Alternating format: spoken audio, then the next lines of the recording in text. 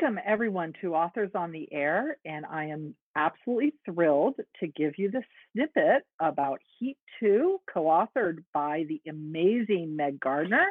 I am so excited to be here and chatting with her about her latest book, which I saw on her blog hit. Number How 1 far on the did New it York get on the Times New York Times? bestselling Number list, so one. So exciting.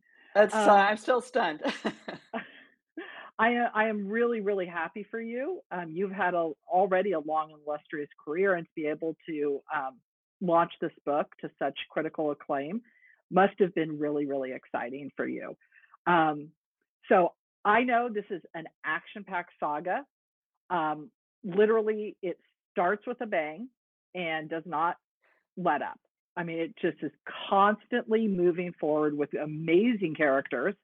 Um, what I think I like best about it is no one is all good or all bad. I mean, there is such a okay, let me rephrase that. There are a few really, really bad people.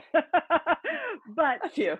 the main characters, the complexity of the main characters where you can portray such a uh you know, the intensity and the fact that not everybody is all evil, basically. They're not, they have reasons for why they're doing, and it's so well portrayed.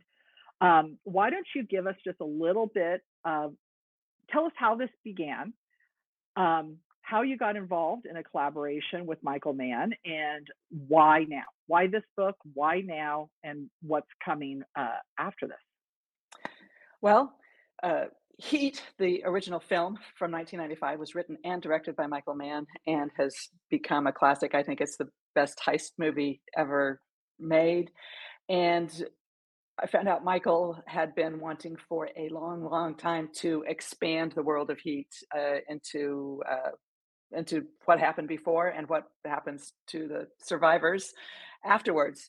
And he wanted to do it as a novel. He is an extraordinarily accomplished writer. And until now, all his work had been in film and television.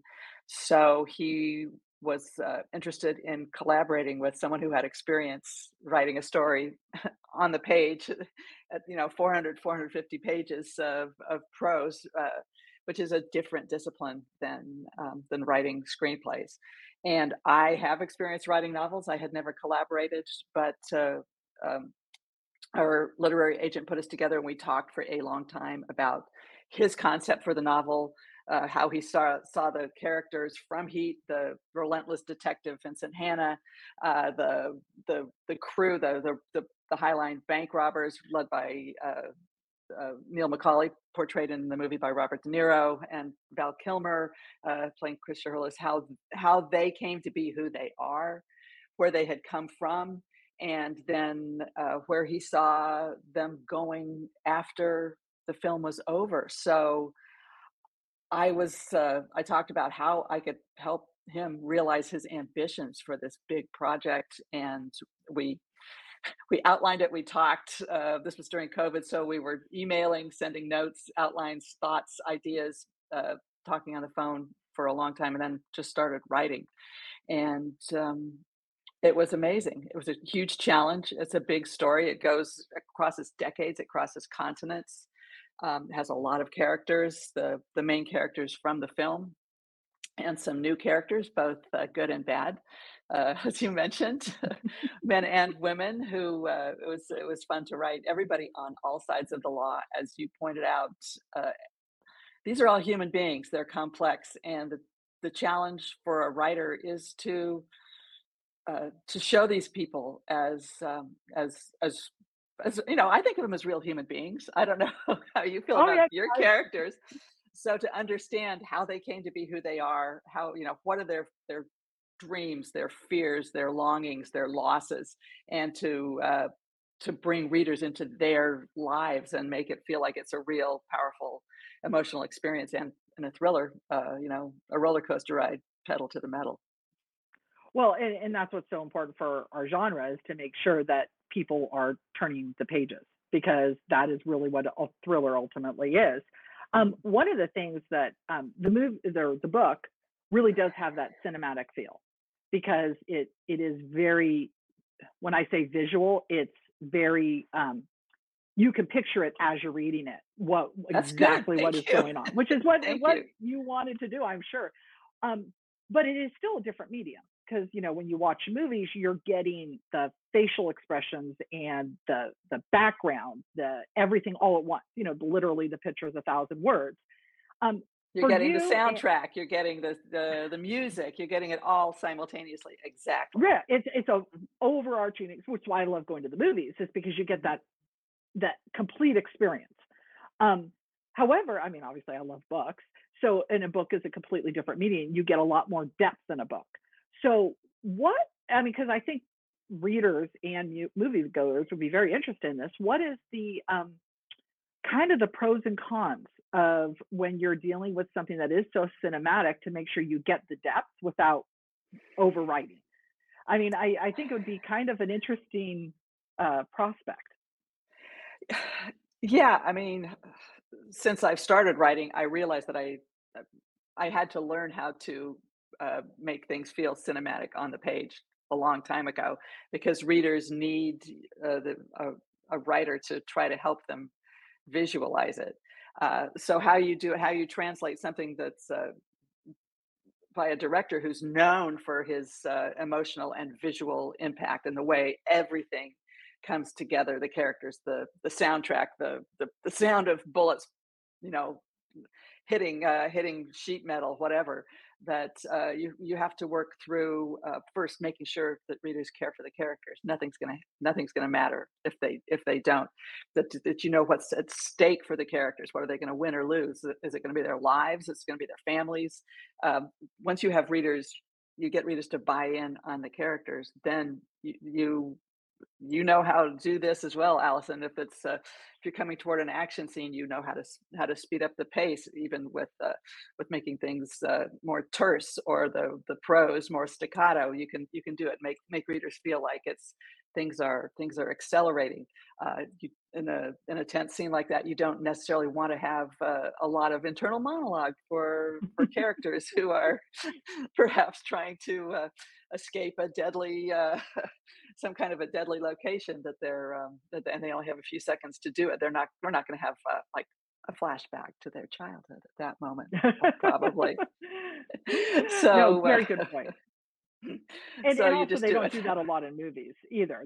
You Right, have to you're building up to that, but in a book you have a little bit more flexibility to be able to right. incorporate those kinds of things. Where in movies it's all there. It's all raw. Mhm. Now, one of the things I actually made notes because as I was doing my research after I finished the book, and I just wanted to make sure. I mean, because obviously I've known you personally from Thriller Fest, Mhm. but I've known your books a lot longer. You're an accomplished writer in your own right. This isn't your first novel. This isn't you definitely have a great, and I love your Unsub series. I mean, it's Oh, a thank fabulous you. series. But collaboration is a completely different tool. And one of my best Mhm. friends is JT Ellison, and she Oh, yeah. collaborated with Catherine Coulter. So, I mean, Mhm. and I know Catherine very well too. So I know it's a different process.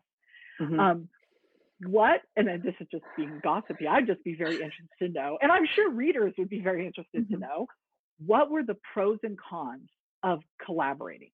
What was the best thing you learned from the process, and what's something that maybe you would want to change?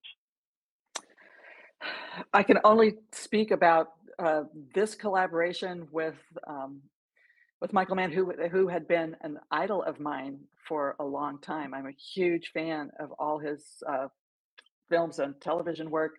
So it wasn't a con, but it was a sense of feeling a bit daunted at the start to know that I was going to want work with somebody who was so renowned and to I felt a sense of responsibility that I was being invited into the world he had created. And I needed to understand who the characters were and how he saw them and how he saw their place in the world and make sure that I really got it. So that was particular to this book as a pair compared to two authors perhaps who decide to create something from scratch. but I've never done any more research than I have for this book. I always do a lot of research and love it, but Michael Mann is known for the depth of the research he carries out to create a sense of authenticity and the legends accurate.